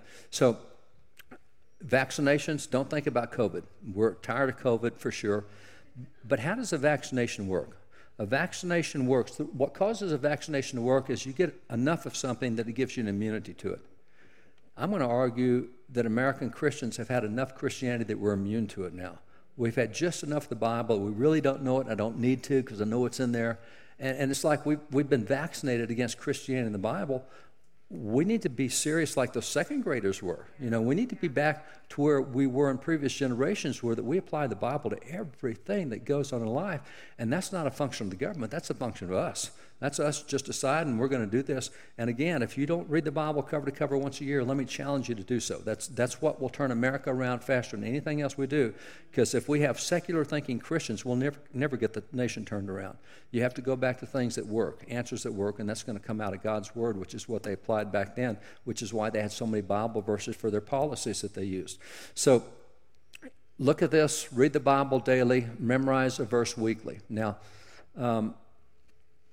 Joshua 1:8 says very simply, God says, constantly think about my word every day and every night, shall be sure to obey it, then you'll be prosperous and successful. Guaranteed prosperity and success is getting in God's word, memorize it, think about it day and night. I argue that that's why America has been so much special than any other nation. The more secular we become, the less special we become.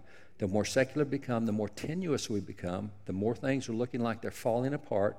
We have not seen the stuff we've seen in the last 3 years. But that's becoming because we're the most secular nation we've been in our history. We're the most biblically illiterate nation. The other thing I want to share with you tonight is to close this down in the final minutes we've got. This is the chart of what's happened to Christians in America over recent years.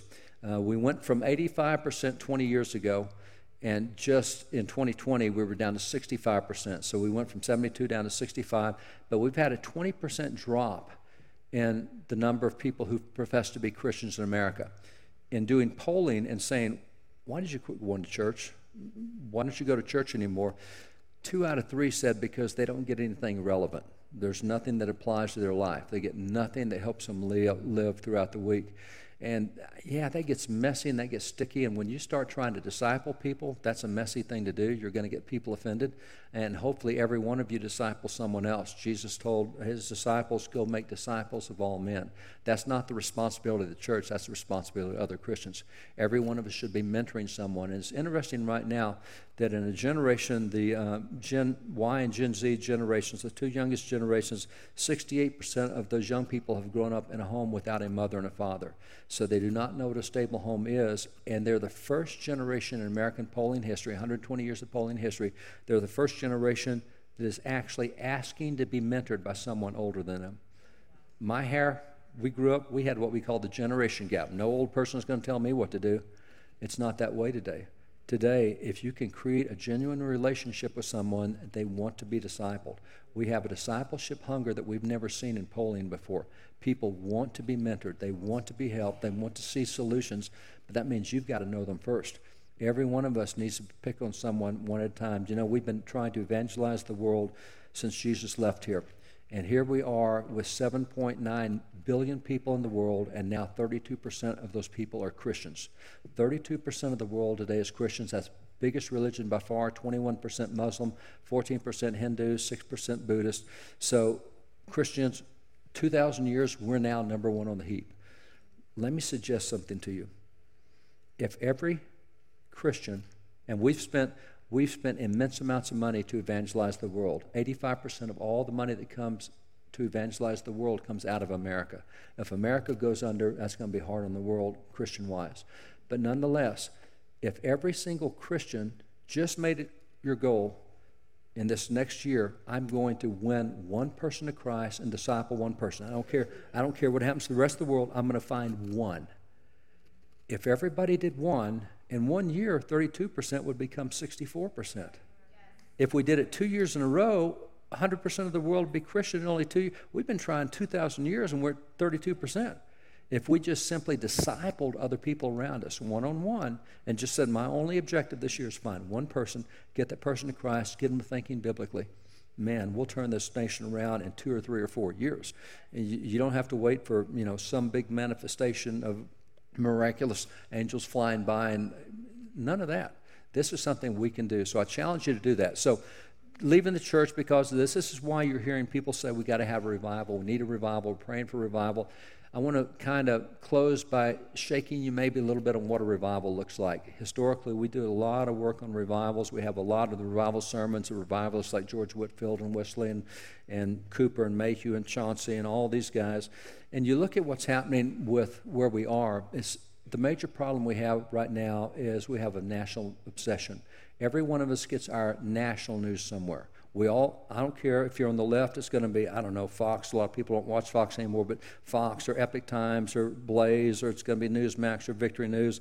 That's if you're on the right. If you're on the left, it's going to be MSNBC or something like that. Nonetheless, you're going to have a lot of national news. And as a result, I can ask most folks, who's the president of the United States? And they can tell me. If I say, who's the president of your local school board? They can't tell me.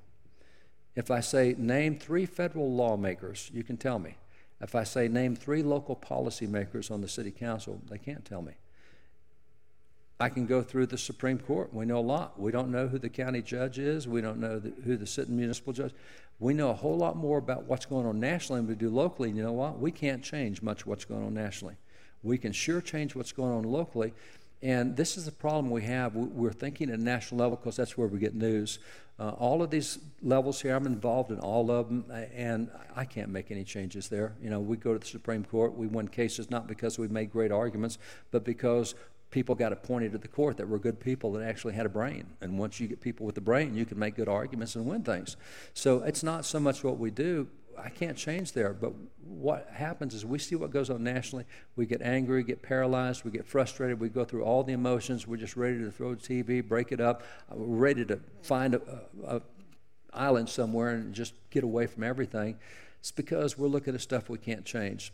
What we should be doing is looking at the local level. Let me give you examples. The American War for Independence, we beat the British. We became an independent nation. We had no army. We had no navy. We had nothing. How did it happen? If you take the first 4 battles of the American War for Independence, top right going around, top right is Lexington, top left is Concord, bottom left is Road to Boston, bottom right is Bunker Hill. At no point did any of those first 4 battles contact George and say, George, you're the national commander-in-chief. You've got the army. We are really outnumbered here. We need help, and we need help now. Nobody contacted George. How come? Every one of those groups said, it's our community. We'll take care of our community. George, you got big stuff to do. You go take care of the big stuff. We'll take care of our community. And so what happens is on April the 19th, that first morning, 700 British came to town. They were on their way to Concord. And our history books say 70 courageous Americans went out to confront the 700 British. That is not true. What happened was the Reverend Jonas Clark took his church out to confront the British, and he had 70 men in his church. And so they went out and told the British, look, we know what you're doing. You're coming to take stuff out of our house, our storehouse. We have a British Bill of Rights. A man's home is his castle. You can't do this. This violates the Bill of Rights, and we're not going to let you. But Pastor Clark has said, hey, if it ever comes to self-defense, you can't start anything. God will never bless an offensive war. If they fire at you, you can return fire. That's Exodus 22, twice in Nehemiah. That's once over in Luke. But you can't start anything. That's why we lost that morning in a big way. 700, and it wouldn't have mattered if we'd had SEAL Team 6 on our side that morning. We still would have lost because everybody had a single-shot musket. When you have 700 single-shot muskets firing at 70 single-shot muskets, and when they get the first shot, it's not going to end up good. That's why 18 Americans hit the ground that morning. British marched on through Lexington. They went to Concord, which is where they were headed. We're told in our history books that between 300 and 400 courageous Americans went out to meet the British, and that is not what happened. Again, Reverend Reverend Joseph Emerson brought his church out to meet the British. He had 300 to 400 in his church. And he said, guys, we're not letting you cross the bridge. We know what you're trying to do. This is illegal. You will not do it. And by the way, did we hear that you fired at our brethren over at Lexington? Have you guys started a war? Is that what this is? Yeah, all right, well, war on. That's where the first British hit the ground. The British commander that morning said, this is not going the right direction. I've had 70 to face. I now have 400 to face. I've only got 700. If we don't get reinforcements and get them quick, we're going to be outnumbered in a hurry. So he turned around. That's the third battle, is the road to Boston. It's a 19-mile running battle where the British are trying to get back, but they're burning all the houses as they go. They're burning all the crops. They're attacking the Americans. And the Americans said, you're not going to do that. So it ended up that 4,500 Americans lined the road on both sides, shooting at the British as they went by. Where'd they come from? Reverend Benjamin Balch brought his church. Reverend Payson Phillips brought his church. That you're not going to do this. This is just, we've got a Constitution. We've got a Bill of Rights. You're not going to do this. And it was, at that time, the Constitution, what they called the Bill of Rights. So you get to the fourth battle, and that battle is the Battle of Bunker Hill. Reverend Joseph Willard said, I got 2 companies here in the church. Let's go get with all the other churches and defend Boston. That's what happened in those battles. That's what happened throughout the American War for Independence. There's only just a handful of battles that Washington was engaged with. But generally, most of what happened was it was all local stuff. They had local involvement. There's about 132 battles in the American War for Independence. I want to show you some of the battles. See if you've heard of any of these battles. Probably you haven't. Lindley's Mill, Francisco's Fight, Battle of Blackstocks, Clark's Field, Battle of Musgrove Hill, Battle of Fisham Ford, Battle of Shallow Ford, Battle of Picria, Battle of Hanging Rock, 120 battles. Most battles in the American War for Independence were local. We won so many local battles, we won the national battle. We think it was the national commander-in-chief that saved us. No.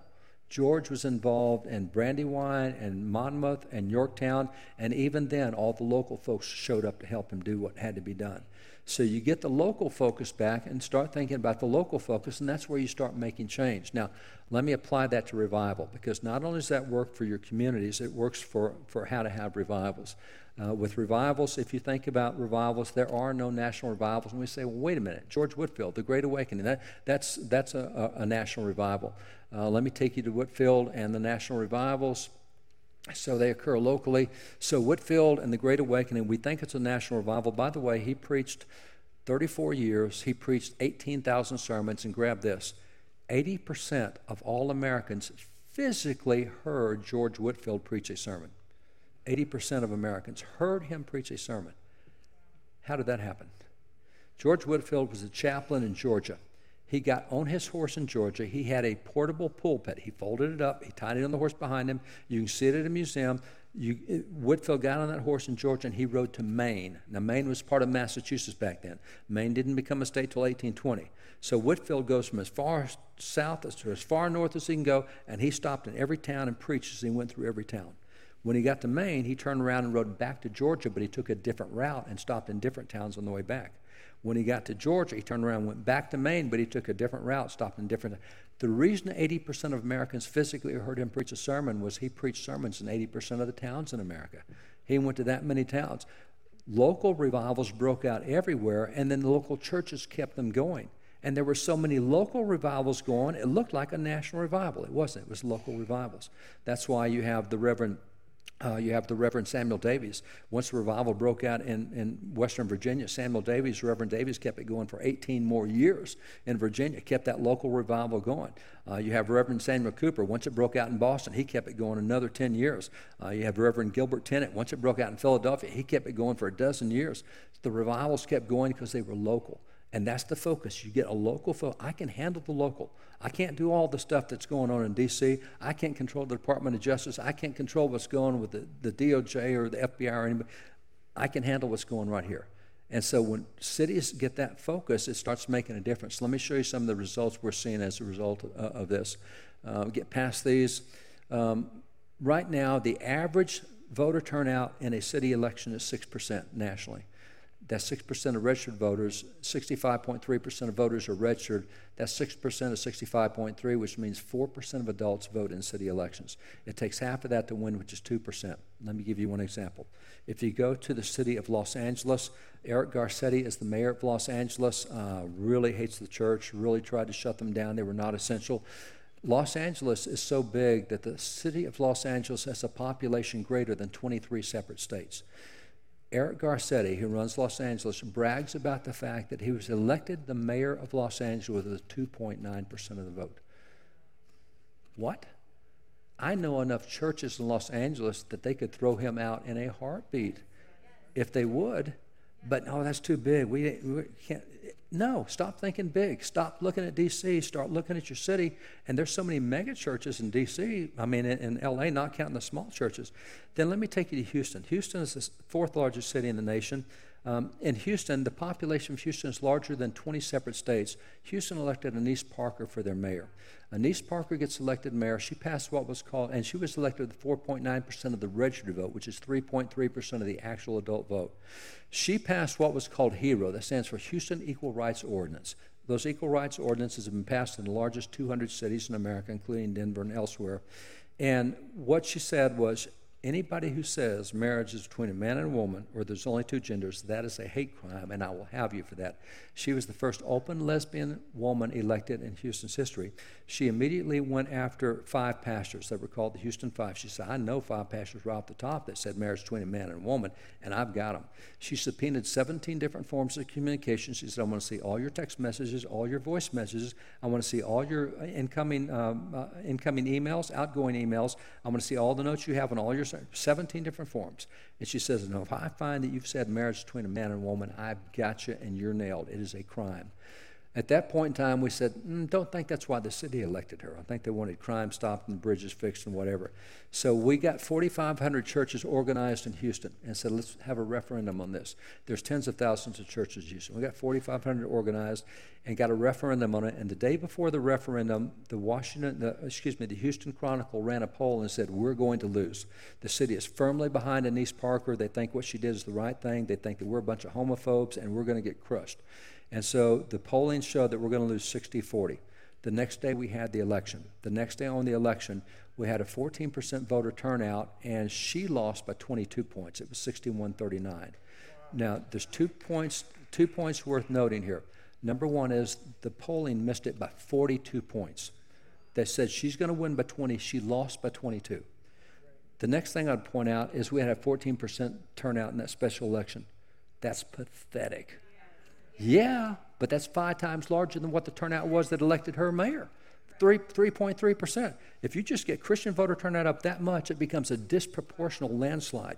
See, and it didn't take them. We did it in San Antonio. They had the same kind of thing. It was a Class C misdemeanor in San Antonio to say marriage between a man and a woman, $500 a day fine. You can never hold office in the city, and you can never do business with the city.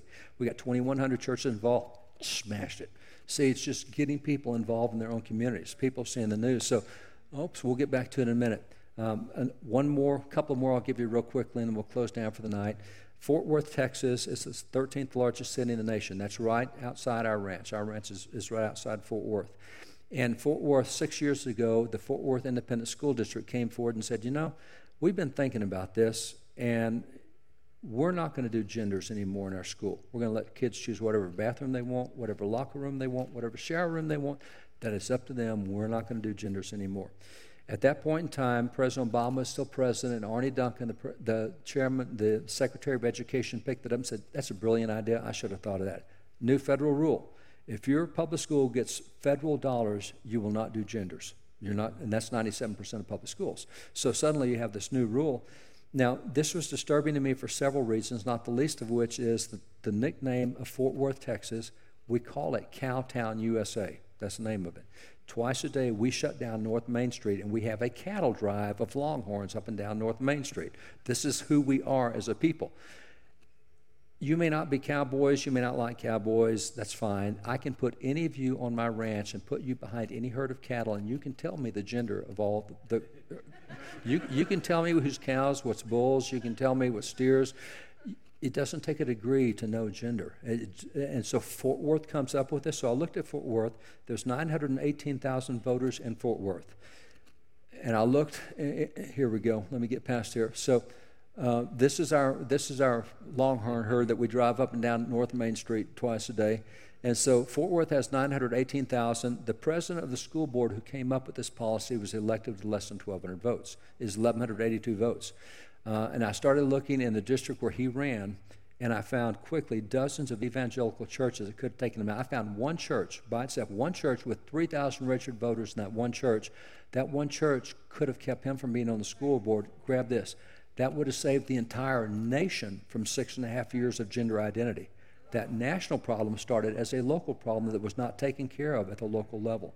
And so that's what we have to focus on, is what's around. We can't take care of anybody else's stuff. We can take care of what's around us. Two more real quick. Bentonville, Arkansas is the hometown of Walmart. There was a Christian lady in Bentonville says, "You're not doing this in my town." She ran for school board. She got elected in Bentonville. In a town of 40,000, there were a total of 35 votes cast in the school board election. She won the majority of 35. That means a Sunday school class could have elected her to school board. It's simple. One more example, Riceville, Iowa. In Riceville, Iowa, there was a farmer in northern Iowa who said, "You're not doing this in our schools." And so he ran for school board, but it turned out on election day he got busy on the farm and did not go vote on election day. And don't think he lost by one vote, because that wasn't the story. The story was not a single person voted in the school board election. If he had voted for himself, he would be sitting on the school board just by voting for himself. See, we get focused on national stuff, and great. I'm glad Lauren's there. Glad she's fighting it. We can take care of what's here. We can take care of Jerusalem, Judea, Samaria, and then the uttermost parts of the earth. We take care of what's around us. So those are the examples of local focus. Benjamin Rush, I started with him. I'll end with him. Benjamin Rush, as I told you, is called the father of public schools under the Constitution.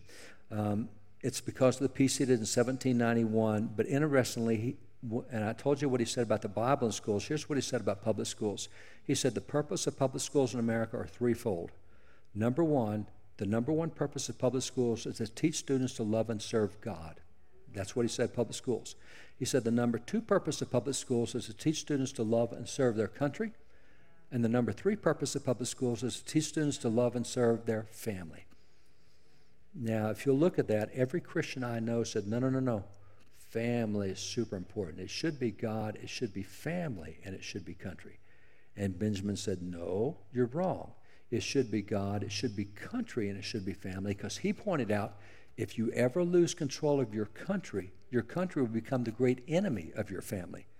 And we've been so busy preserving our families, we've lost the country, and now we're seeing the institutions overwhelming us. That's why in the last 2 years we have seen things I've never seen before. We're seeing victories in elections because school boards. I talked to a young pastor this last week. He's 32 years old. He has a church in Fort Worth, Texas. They said, we've got to take care of Fort Worth. Just a month ago, there were 21 school board seats open in Fort Worth. His church got involved, and they won 20 of the 21 school board seats out of one church. In Dallas, Texas, 51 churches got together in Dallas, Texas. Dallas is no small city. In Dallas, Texas, and they won 15 out of 15 school boards in Dallas. They recruited 15 candidates. The churches got together and said, we all agree on these. They've got the right values. Every one of them won by 60-40 margin. Most of them won by 70-30 margins. We took the school board in Houston, 2.3 million people in Houston. We just got a few dozen churches involved in Houston. We took the school board in Boise. We took the school board in Denver. We took 4 school boards in Colorado Springs. We took the school, all over the country. This is going, you're not seeing it in the national news. We'll win at the local level, and we'll win so many local battles like the American War for Independence. We'll win the nation. Focus on the local stuff. I went longer than I planned to. Sorry, guys. I went over. Pastor Mark, thank you guys for having me, brother. Thank you.